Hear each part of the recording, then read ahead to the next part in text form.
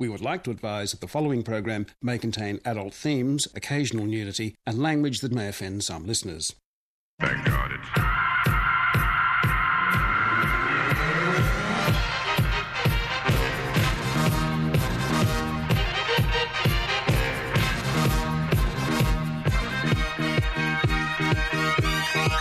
Thank God it's...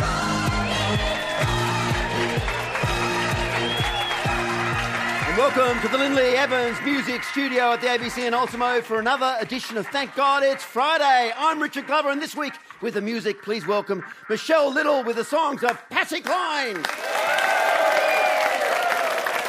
And our panel, Colin Buchanan, Wendy Harmer and Tommy Dean. And our audience this week from Canberra, the Central Coast, Cooley Wong, Wollongong, Mount Lewis and Palm Beach. But before all that, here, as usual, is the news from nowhere.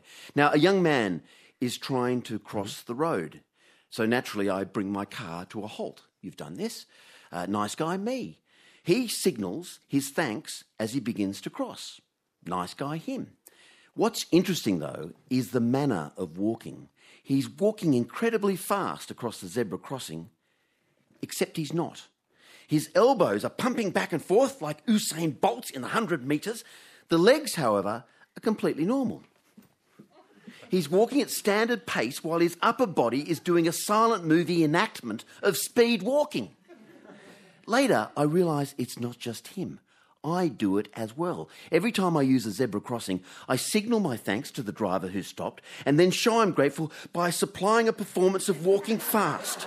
A piece in which I bob upwards and downwards on the balls of my feet while achieving quite normal rates of forward propulsion.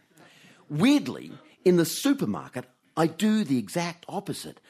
I notice an empty checkout and then spot a fellow customer pushing an overloaded trolley. That's when we both start moving rapidly towards the goal while both looking like we are sauntering. The legs are going hell for leather while the upper body is completely still. It's like river dance. It's not the only performance art we pack into the typical day. The men's urinal is practically a drama workshop. I walk in doing some man on a mission acting. I just don't have time to make eye contact with anyone else in here. I take my position at the crowded urinal only to become fascinated with an individual bit of tiling just above head height. I stare at this piece of individual tiling as if it contains the secret of life itself. If you saw me in action, you'd think, now there's a man who is really, really, really interested in grouting. I probably teach grouting at TAFE and have just noticed a technique I wish to copy. Why do we bother performing these works of art, these daily charades in front of people we'll never see again? Last week, I was in Martin Place, hurrying for an appointment, when I tripped. Immediately, I swiveled around and stared at the huge crack in the pavement that had caused my stumble. Actually, there was nothing there at all. My horrified facial expression said it all. The thing was the size of the San Andreas Fault. Really, the Lord Mayor should be called to account. Perhaps you also perform some daily charades. Perhaps you perform this one. If only I could find the lift button.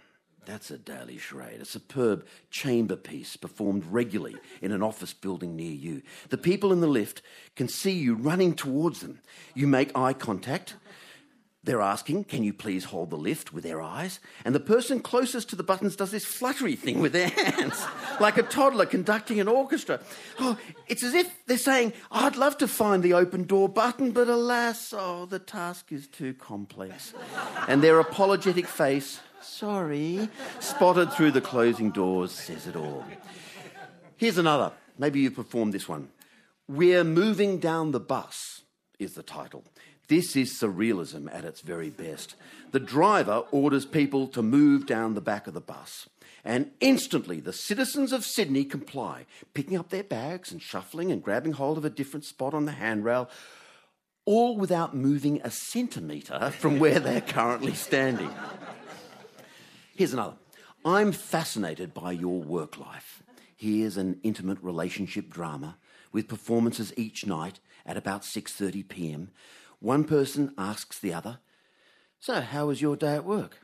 and then nods appreciatively through the resulting monologue while remembering to say, "Really?" and "Tell me more," whenever they notice the speaker's lips have stopped moving for a minute. Really, here's the last one.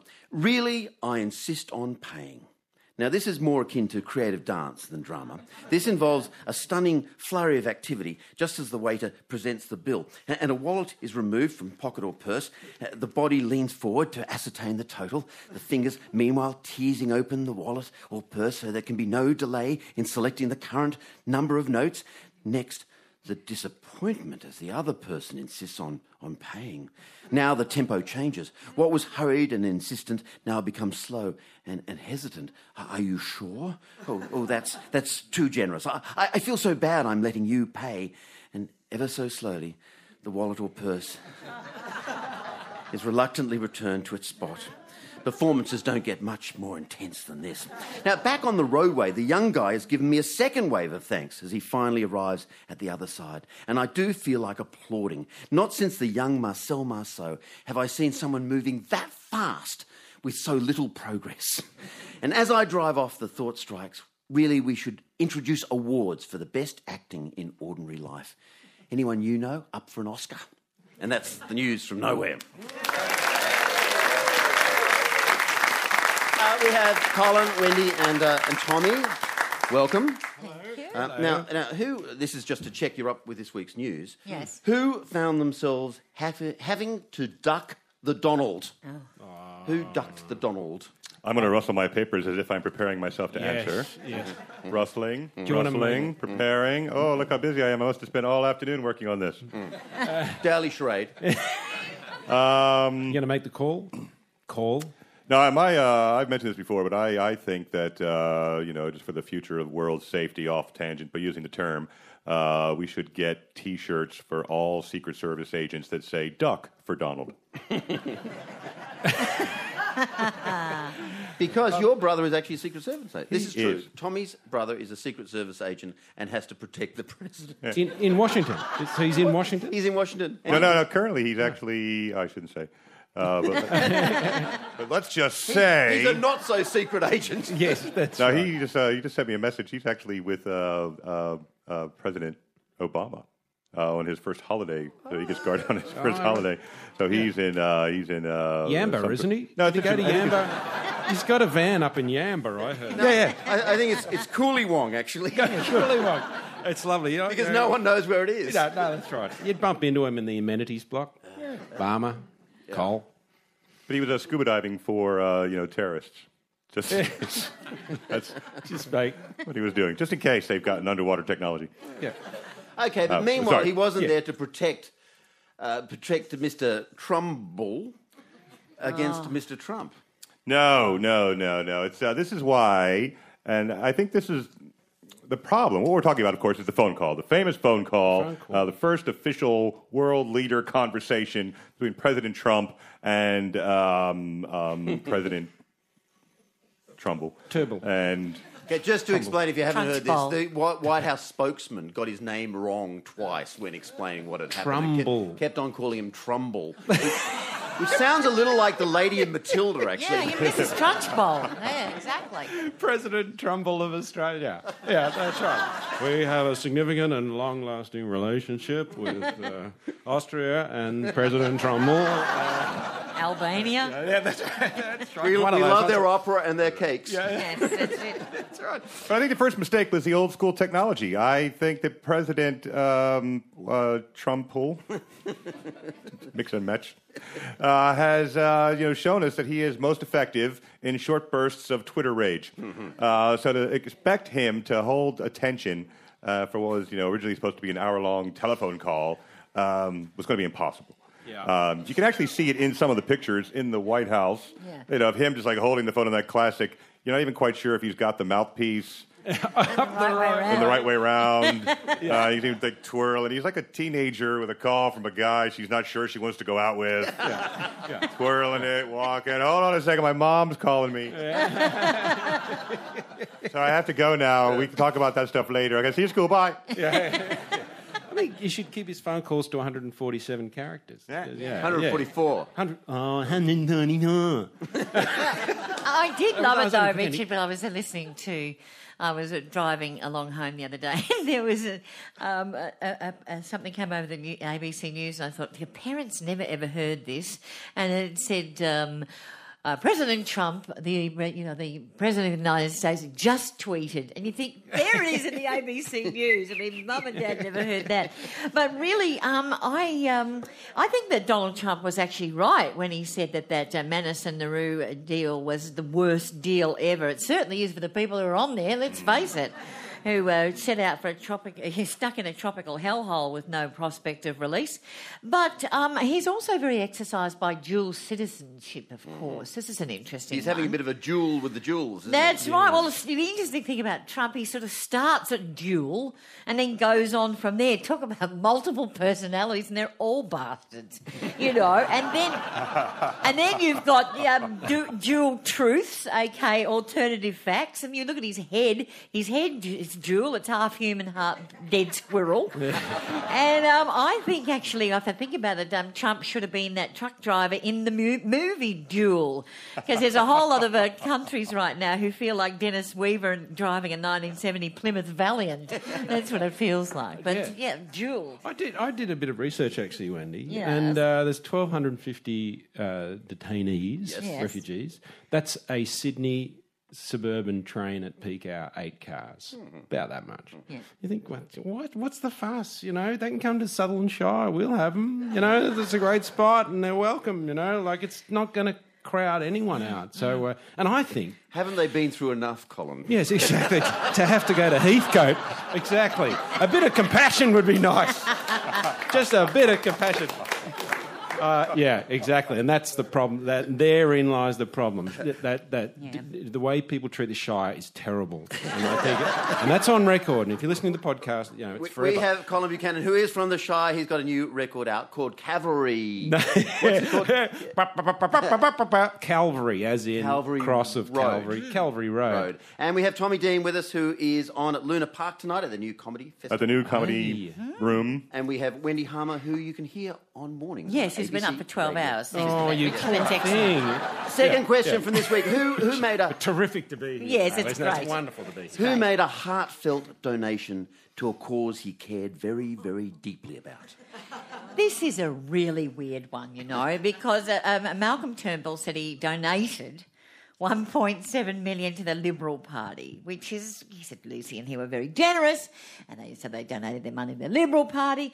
I've got to tell you, really, if I had a lazy 1.7 mil, I would look down the list of things that I could donate to, and I pretty much would be putting the Liberal Party, any political party actually, pretty much stone motherless last. I mean, in fact, I'd rather give money to the Orchid Society of New South Wales. That would be a good one. That'd be further up my list. Gee, they could use 1.75 mil, couldn't they? The Orchid, they've been struggling. The good thing is you can go to an orchid show and you can buy a bag of compost, but that doesn't mean you have to back them in a pre-selection deal in North Sydney or the Manly by-election. The Orchid Party. That's right. Colin, what do you... For all Australians. Yeah, no, I agree. What do you think of the great generosity that Malcolm has shown to Malcolm? Well, actually, when that came up, that's nice. I did want... Actually, I was going to do a straw poll, which is... but I don't know whether people want to reveal this, but I just wonder who has donated to a political party. We don't have to give it away, but has anyone donated? Well, you just got to see, are there any property developers in the room? Is the Orchid Society included? Well, because he sort of says everyone donates to political parties, and it was, I've got a bit of money, so I donated to the... And it's just... I've bought sausages from the Scouts on election day, but that's about as close as I've got to donating to political parties. But I did do a bit of research when it came up, and I thought, well, who's given the most? He has. And the next one is Paul Marks, who gave 1.3 mil to the Liberal Party of Australia. But then I went dredging because it's all online. You can discover. At 2,455, Richard Glover, your name comes up, $13.70 in January of last year to the free beer party. And then 4,222 is an R. Glover, I think it's the same person, $8.66 in June of 2016, pay for puns party. And then Mr. T. Dean, this is 10,943 political donation, $4.80, and then it's got after it a note. It turned out to be an Aldi docket. So that's all online. You can check that out. Well, I remember when I made the donation because I was very specific. Could you please give me the 20 cents back? Oh, really? So I needed the 20-cent coin so my daughter could put it in that little thing that goes round and round and round. And she loves that thing. 20-cent pieces are the best. Do you think you should donate to it? Some people say it's like an Australian, he's buying the election, and other people saying, well, he's just putting his money where his mouth is. Yeah, I think it's fair, I guess. I have never in my life thought about giving $1 million away. And to be fair, I have lottery dreams. I think a lot of us, whenever you hear the word lotto, you have a little 10 or 20-hour daydream about what you would do with that much money. And Wendy's right. Never in any of my daydreams does it occur to me. Yes. If I won lotto, I could give the money to Malcolm Turnbull. Yeah. It just Oh, seems you can really- dream, you foolish thing. But even when they talk about the grassroots, I don't see it as much here that I'm aware of. But in America, always during the elections, there's always the idea of everybody sending $5 and so many emails about campaign fundraising. There's so much time and energy, and even my mother does, and it makes me angry that she would do that when I am quite clearly more in need. Yeah. Can I ask a naive question, which is, do you have to be really, really rich to be successful in politics? Like, do you have to be really rich? Because, I mean, was Obama a really rich, like, it seems like a humble, generous sort of spirit, but was he really, really rich? He was a well-placed Chicago lawyer, I guess. I see. So you do. So rich does help. Yeah. So I'm just asking a naive question. Your plans to run for office are in the toilet, basically. Right. Now, who has counselled herself not to take on the councils? Wendy Harmer. Oh, well, a lot on the Premier's plate this week, very much. This is so. about Gladys Berejiklian? Yes, of course. Whether she is able to, they were saying, unpick some of the things that she's already done. And, well, first off, we should have a look at that cabinet reshuffle, though, with Adrian Piccoli. That was very interesting. But, he was a very, very popular education minister. But actually, as far as that went, look, I thought it was terrific to see the Premier is a traditionalist who believes in the very long-standing protocol that should a person in New South Wales Cabinet have a particular area of expertise or demonstrate any natural acumen for a portfolio, under no circumstances should they be allowed anywhere near that particular portfolio. Yeah. So I think it's very good that she's a traditionalist there. Because she also got rid of, but she moved Rob Stokes, who actually does know a bit about planning, out of planning. Yeah, I think this is a good idea, though, because what it is that so often we complain that the people with the portfolio don't seek expert advice, and now, because we had experts in their position, they had no one they could ask. So now the person in charge could be like, hey, Rob, I was just wondering, where would you put the hospital? Yeah, but, if we're talking about Gladys unpicking a few of Mike Bair's decisions, it's going to be a bit difficult because it's not going to be that easy in the case of the Anzac figs, is it?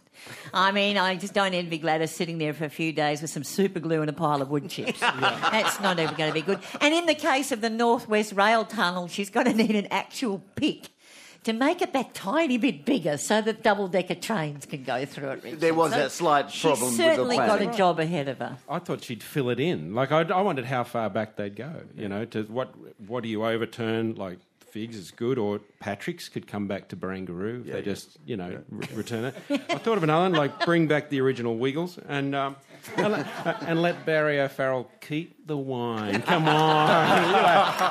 Here's a glass. Come on, mate. Water under the bridge, Do you mate. honestly believe Water that under- hasn't been drunk by now? Water under the bridge, mate. Well, now we have Wendy Harmer, Tommy Dean and Colin Buchanan with us. Now, Oscar Wilde... Sorry to interrupt. I don't mean to interrupt. What happened to Weathers? He's away. So there is none. Can't Tommy make it up like the Wheel of Death? Okay, Tommy, can you make up It's weather going to since be Graham's slightly not here? overcast, and then it's going to blow heaps of stuff in your pool. At last. That's what it feels At like. last. It feels like. A forecast that Yeah. is The common wind will not sense. come up until you clear the pool the first time. The stuff we care Then about. gusts at up to 30 to 50 kilometers an hour will replace what you just took out. That's right. Yeah, and doors will slam. And doors will slam. Yeah. It's going to be hot. It's going to be a hot weekend. Is it? Yeah. Okay. Will that do? That's all right. Thank you very much. Okay, back live now. Sorry, but Rishi my Glover, question thank you. was, because it was a glorious song it was beautiful. yeah. from the news. But I spent most of my life growing up listening to country music because my mother loved it, but we always cleaned the house while listening to the music. So mostly country music to me without a vacuum cleaner doesn't sound quite right. Yeah. Yeah. But I also have Did realized... you have that- any? Did you have an urge there to No, kind of but get up and? that was my first thought. Was where's my dust brush? Well, actually, Celine Dion is my housekeeping music of choice. But I've noticed is that when these country artists come on this show and I hear the lyrics, and I'm starting to think country music is sad. It's Yeah. sad. Yeah. It seems so You know, sad. And I also take from that song that I think maybe men have not treated women as well as they should have. But you've got one of Australia's leading country music songwriters, Colin Buchanan. Jenny. in our And why? presence. And that's what I ask him. Why are you so mean to women? Well, exactly. Because you get good songs out of it. No. That was actually written by Willie Nelson. And the legend goes, I was discussing this with Michelle earlier. I said, Willie wrote that song and he sold the publishing for $100. Yeah. And then it went on to be a massive hit. He was short of cash, and so they gave... But she'd heard $50, so probably that's a sign that the story may not be true. Yeah. Anyway, that's... But why is country music so sad? I mean, I've heard, I love your music, but some of the songs do suggest that there's a drought on and people have to shoot their sheep. Yeah. Yeah, well, so I love the lyrical reflection of life, and be it the Bush or be it Dylan. But there are writing good something years. about- There are good years in the sheep business. That's right. Colin. No, you can write I mean, it. why can't you write a song about suddenly wool is back in favour. We've got rid of the stockpile, and we're actually making a bit of money for a change. I've written a few upbeat songs about. Like some people actually enjoy shooting sheep, and no, that's awful. That's awful, and I apologise to our rural listeners because that sounds awful. But That's a song that I want to hear. yeah, I know you do. I know, Cullen. Tommy. I'm Cullen. Sheep. Yeah, that's right. Yeah, no, not at all. But I think it was C.S. Lewis said it's much easier to write a villain than a hero. Sure.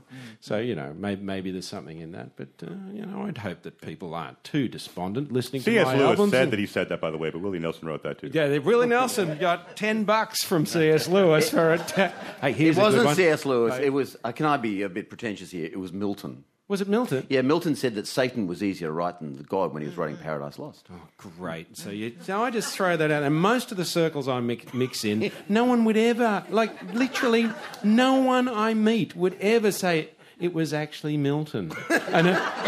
And I tell you, what, Milton on the South Coast? That's sort of pretty much, that's my world, mate. But this leads nicely back to Oscar Wilde. Yeah, which brings us back to Oscar Wilde, Yeah. who was among... By the way, listeners, you haven't turned to Radio National.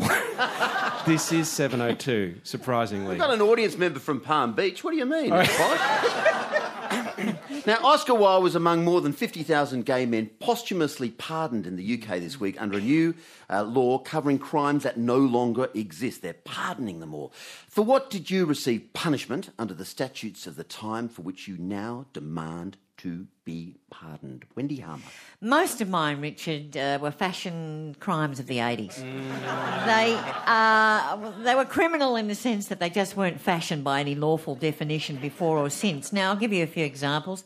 Shoulder pads, that was in any garment that made you look like a wide receiver for the Green Bay Packers. Then I used to wear sweatbands on my wrist because I was so intolerably hot, and then leg warmers around the calves for any sweat that was trickling down my leg. So that was a top look. I wore those fluoro clothes that made me look as if I'd been sent out to change a tyre by the NRMA. That was lovely.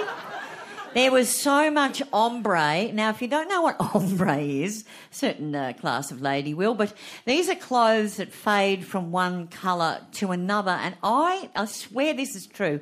I had a long Laura Ashley frock that was sort of brown at the bottom and then went through various shades of green and had a bodice on the top embroidered with leaves.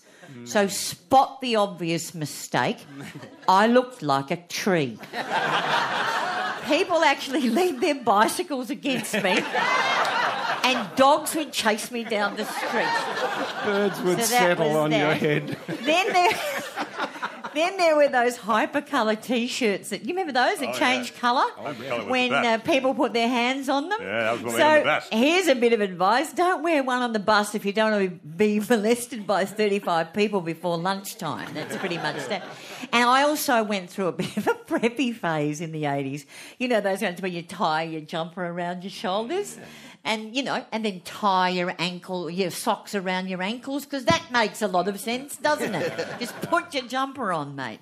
So I would like to be pardoned for all You those are things. henceforth pardoned. Do we pardon her? Please, thank you You are very much. pardoned, Wendy Harmer. Tommy D. The problem with hypercolor, as I recall, it was a weird technology because we kids, we loved it. We loved the idea of it, and you buy it in the store and you touch, and it would change colors. It was so amazing. And then as soon as you put it in a dryer, it would kill it. Yeah, that's it. All the hyper would go out of the colour. Because I was wondering where are they gone? Why are they gone? But that's why. That's why. They couldn't handle it. You They couldn't handle it. Couldn't handle it. They weren't ready. Gone. It was like And early the- Teflon. Just couldn't. And women had, have launched Lawsuits. lawsuits all the up and inventor. down the world, all over the globe. It was the reason for the women's movement. That's right, it was. Now, Tommy, Microwave what do you want cookbooks. Let's get right to it. Microwave cookbooks. That was the idea that coming off the back of Hypercolor was the idea in the 80s that the microwave was going to save the kitchen. You could cook anything in a microwave. You could. You could put a roast in there if you didn't want to eat it. It was good.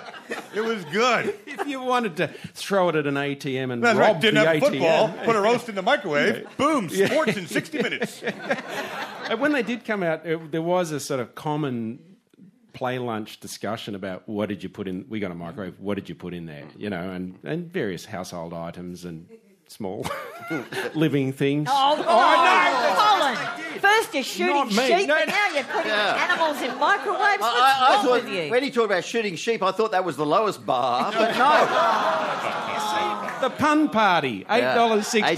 $8.60. Yeah. Well worth it. Really. Sorry, Tommy, what do you want to... But what I really want posthumously put down is I never scored 100% on any school test ever. But the one time that I studied strongly in grade 4, and the only question I got wrong related to a so-called planet called Pluto. Oy. Because I failed to note that it was a planet. Turns out now I should get extra credit. Yeah, exactly. Posthumous extra credit. Because they've For abolished knowing it. it was not a planet. Yeah. Instead of Actually, being Tommy, marked down. Tommy, it's been reinstated. It has not been reinstated. It has. No, it has not. Dwarf planet is not a planet. Oh, well, Entirely different. now- Secondly, I got detention because, and I was again ahead of my time. One of my favorite things to do in that science class was to pronounce the planet Uranus, which at the time was not in vogue, which would make my teacher say, "No, it's Uranus." To which I would go, "Oh no, it's Uranus." So many hours of my life in detention for that joke. Does he get pardoned? Posthumous, I was right. Pardon? Uranus. Yes. Uranus. We're pardoning... Colin Buchanan, what do you want to be pardoned for? Well, I thought apologies would be nice, and I got some sad sort of fireside country, so I bought harmonicas because I thought, just that sort of lonesome fireside sound so he's would be nice. So I thought the panel could play a harmonica, and Wendy? you got to take it out of the case there, Tommy.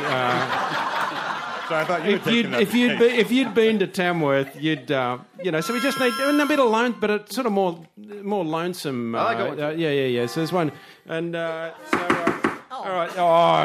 can't get it out of the case. You can't get it out of the There case. you go. That's all right. We'll just bang it on the table up to the news, My mate. son's a harmonica player, and if he hears me on the radio playing a harmonica very badly, Just play lonesome, and will you hate put me. your hand over it and do that old thing around the camp. Mrs. Burley caned me in year 6. I need a bit of fun. She did nothing illegal. I'm stronger for it, but Kevin Linane started it. Mrs. Hudson pulled me out of marching at Jubilee Oval just as my mum arrived to watch. Miss O'Brien made me pick up 100 papers at lunchtime, risking infection and blood poisoning. And I don't know how many times the tuck shop ladies... What's happened to those harmonicas? I don't know how many times the tuck shop ladies got my order wrong. Just say sorry. Just say sorry. It'd mean a lot if you would just say sorry. Harmonica. My HSC ranking suffered dreadfully because so many students were just plain better than me, and I'd like an apology for that. I'd like the inventors of maths and science curriculums that include stupid stuff like algebra and chemistry to apologize to me. In fact, I'd like them to say, sorry, sorry. I'd like them all just to say sorry. I got a third verse, but I feel like this is burning itself out a little. So I'm just going to pull out here. Hey, boys, hitch up the wagon. We're heading into town. Woo-hoo! Nothing can pardon that harmonica playing. Oh, damn, it's stuck. I can see why people beat people up for playing these. Hey, are we ready for the Wheel of Death? The Wheel of Death, when our audience came in here at 5 o'clock, they threw some random topics onto this chocolate wheel. Today's topics, as suggested by our studio audience, are halal snack pack, kindergarten, peanut and butter and beetroot, wild plants, sunshine, camels, milk, echidna, mustard, mud, thin-skinned, airlines, magpie, rooster, and we're back to halal snack pack. Which fools you full of fear, Tommy Dean? Well, I've never had one, so halal snack pack frightens me. Haven't you had one? I have not had one. They're delicious. They sound delicious. Yeah. So it's basically a layer of a very big layer of hot chips with kind of that meat on top, and then lots of gravy and sauce. And chili. Oh, Chili, yeah. Chili sauce, yum. Yeah, no, I'm not suggesting that I'm against it. It was one of the suggestions of the word of the year. Yeah. No, it's one of the few things that I've seen people eating where I thought, that might defeat the plastic fork. It's certainly a large serve. Yeah. Okay, round and round and round it goes. Where it stops, nobody knows. Okay. The topic for Tommy Dean to take on the Wheel of Death is... Oh, hurry up. Get on with it. Yeah, when did the wheel get so spinny? Hey, what do you know? Halal snack pack. No way. This was not rigged, by the way, ladies and gentlemen. Tommy Dean.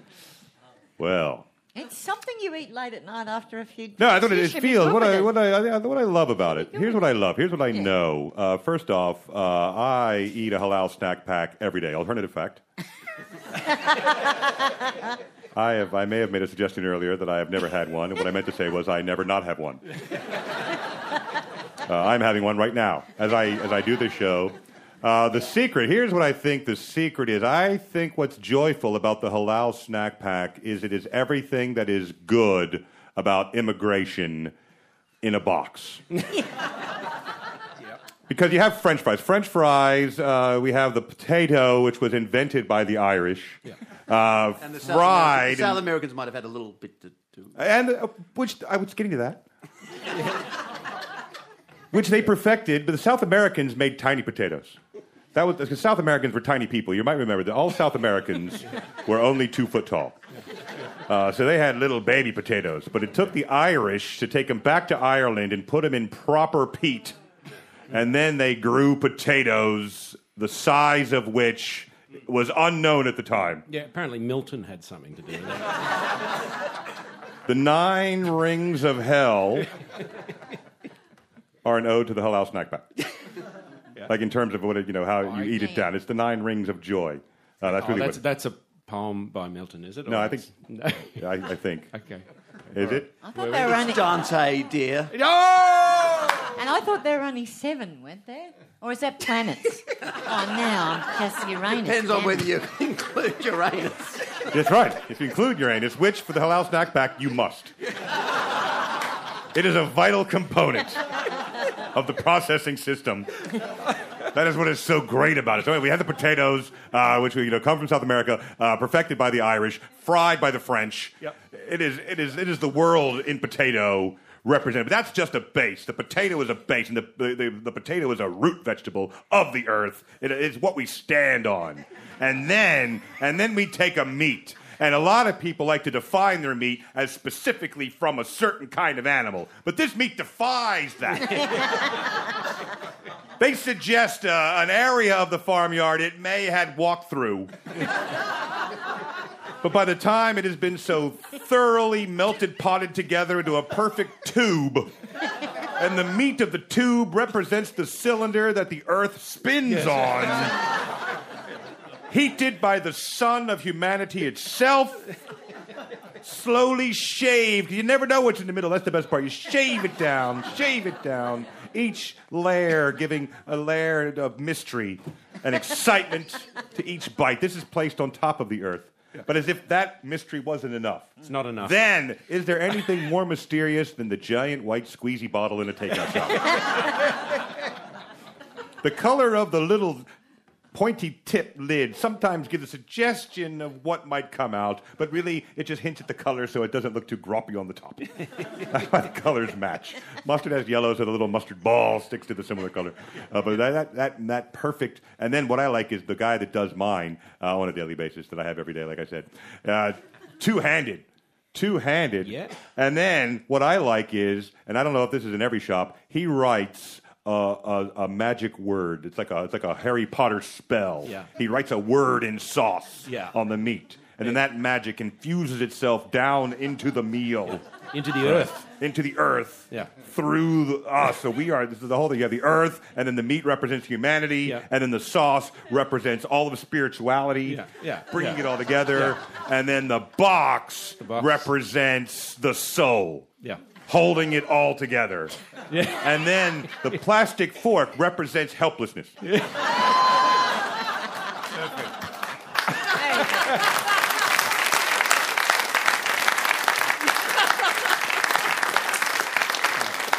That's the flawed nature of humanity. The nature of humanity. Yeah. And then the napkins come in later. So that's the human condition right there. The human condition, all in one. Of which Milton did right. That's right. And Dante referred to occasionally. Yeah. That's right. Does he survive? Yeah. Surely he does. I'm Thank God It's Friday. God It's Friday with Richard Glover. Wendy Harmer, Tommy Dean, Colin Buchanan, and our wonderful audience. Thank you for coming. I couldn't help ladies and thinking, gentlemen, Richard. sorry, I couldn't help thinking, Richard, that then late at night and you drop your halal snack pack on the footpath and it becomes a country and western song. Yes, it would. It's nice. It does. I'd write a song about that. No worries. Yeah, in a moment. The term extreme vetting has been in the news this week. If you could use extreme vetting against people who share your city, share your workplace, share even your family, what sort of people and what sort of behaviours would you extreme vet out of existence? Wendy Harmer. Well, I think perhaps radio hosts that know that I start work at 6:30 in the morning and yet keep me here all day on a Friday so that moving on. Look at home. I'd extreme vet anyone who sneaks out of the kitchen while the roast meat is resting on the bench, as it's supposed to do, and just pinches all the little bits of crunchy and an extra helping of crackling. Who are these Your people? husband is a bad man. Oh, shock. I think it's un-Australian. Yeah. And if Pauline backs that, I might almost know. I actually did not say that. I tell you who I like to extreme vet. This pinhead from the Pilbara, from the One Nation, David Archibald, who said that single mums are, and this is the quote, did you see this? Too lazy to attract and hold a mate. He also described single motherhood as a lifestyle choice and suggested defunding the disability support pension and childcare payments. And what I would do to extreme vet him, I would hold up a mirror and say, mate, if this is the choice that women in the Pilbara have to make, no wonder they are staying single.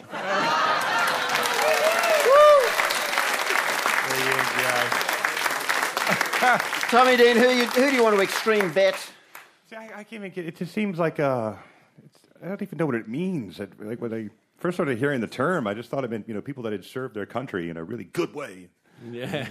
Extremely vetting about. As a veteran. Extreme vetting. I'm extremely vetting. I'm at the RSL every day, all day. That's right. Or it could mean you take them down to the vet and they get checked for fleas. Dog as well. Totally clipped. I'm clipped totally. Flea. It sounds like, because it just feels like America. I think the problem with extreme vetting is the idea that America has actually kind of turned, we don't ask enough questions is the problem. I think we've turned life into a bit of a speed dating sort of scenario where, so, what's your name? Will you sleep with me? Done. Everything else in between, we'll work that out. Compromise. Why don't you just shorten that to make it more snappy, like, lie down, I think I love you. I think I Have have a hard time. T-shirt. I don't want to extreme vet. I like the sort of shallow nature of most human interaction. I like your guy on the crosswalk just giving a little wave. I don't want to extreme vet him. Where are you going? Why did you cross now? Why did you make me stop? Yeah. When you get to where you're going, you're going to do something worthwhile? Yeah. Should I have just left you on that side of the road? Maybe you should just go home.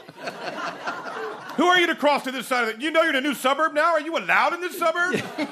That's it. Well, that's your Donald Trump right there. I know, it doesn't seem. It seems like just go do what you do. Do you want to I don't want to I have a barista, my favorite barista, and I've been going to this particular coffee shop for my whole life, basically, and I don't know his name. I have not extreme vetted him. For all I know, he spits in my coffee every day. I don't know. Our entire life for a decade has been, hey, mate, how you doing? Hi. Good? Still a latte? You betcha. Bye. Done. And when you've been going there for so long, you feel you now can't say, what's your name? Well, I don't care. Not in a bad way. He's a lovely fellow, but our life is so short, and he's got other customers, and I say, and quite often he's talking to someone like they're friends, and I don't want to, get in the way of that. Yeah. Maybe nice. What happens if I find out that I really like this guy a lot, and then I've got to, make room for him in my friendship circle, which is already quite tight. Yeah. If he doesn't spit in your coffee yet, he will after he hears this. But I just think it's part of humanity. I think that, you don't extreme vet, and that's what makes us all get along so well. Like I, hang out with gamers a lot. And again, same thing. I've had circles of people that I've gamed with for many years. And my wife, who is an extreme vetter, surprising, isn't it? Yeah, I wonder why. she clearly developed this past when she should have. Yeah. No, but she's always, she's constantly, so what's Neil do for a job? I don't know what Neil does. I'm not worried about their day-to-day lives and travails. Here's what I know about Neil. He likes the color black if it's available to play with. If not, he prefers green. He's weak with tactical choices, but occasionally his strategy is strong. He's dangerous in war games, but on thinking games, terrible. That's what I know about Neil. But in the breaks in the game, don't you say... how are you going? Is work good? Is your marriage good, Neil? Anything worrying you? Neil, are you going through any personal travails? No, what we say is, have you played that other game? Do you like that game? Does it have black pieces in it? I like that game. We should play that game sometime. I'm pretty good at that game. I'll help you with that game. Like I've talked to him. I called him today to explain a game. And then I had some math homework trouble with my friend, with my daughter last night, so I called him because he's Arabic, so I think he knows math. Well, they invented numbers, so I assume. Yeah. That's what I know. I know he's originally Arabic, and his people invented numbers. Well, they say a lot of scary things have come out of the Middle East, and I agree. Algebra. But my point is, I think it's a dangerous idea. I think it's a terribly dangerous idea because we also know that people will lie. It almost feels like what they want to say, well, oh, you're coming from another country. You want to come to America. The only question we really care about is, are you going to blow it up? That's really the only question they need to ask. Do you plan on blowing us up? No. Welcome. Second question, do you know how to make a halal snack pack? Yeah, perfect. We love that because stuff. they're delicious. Love it.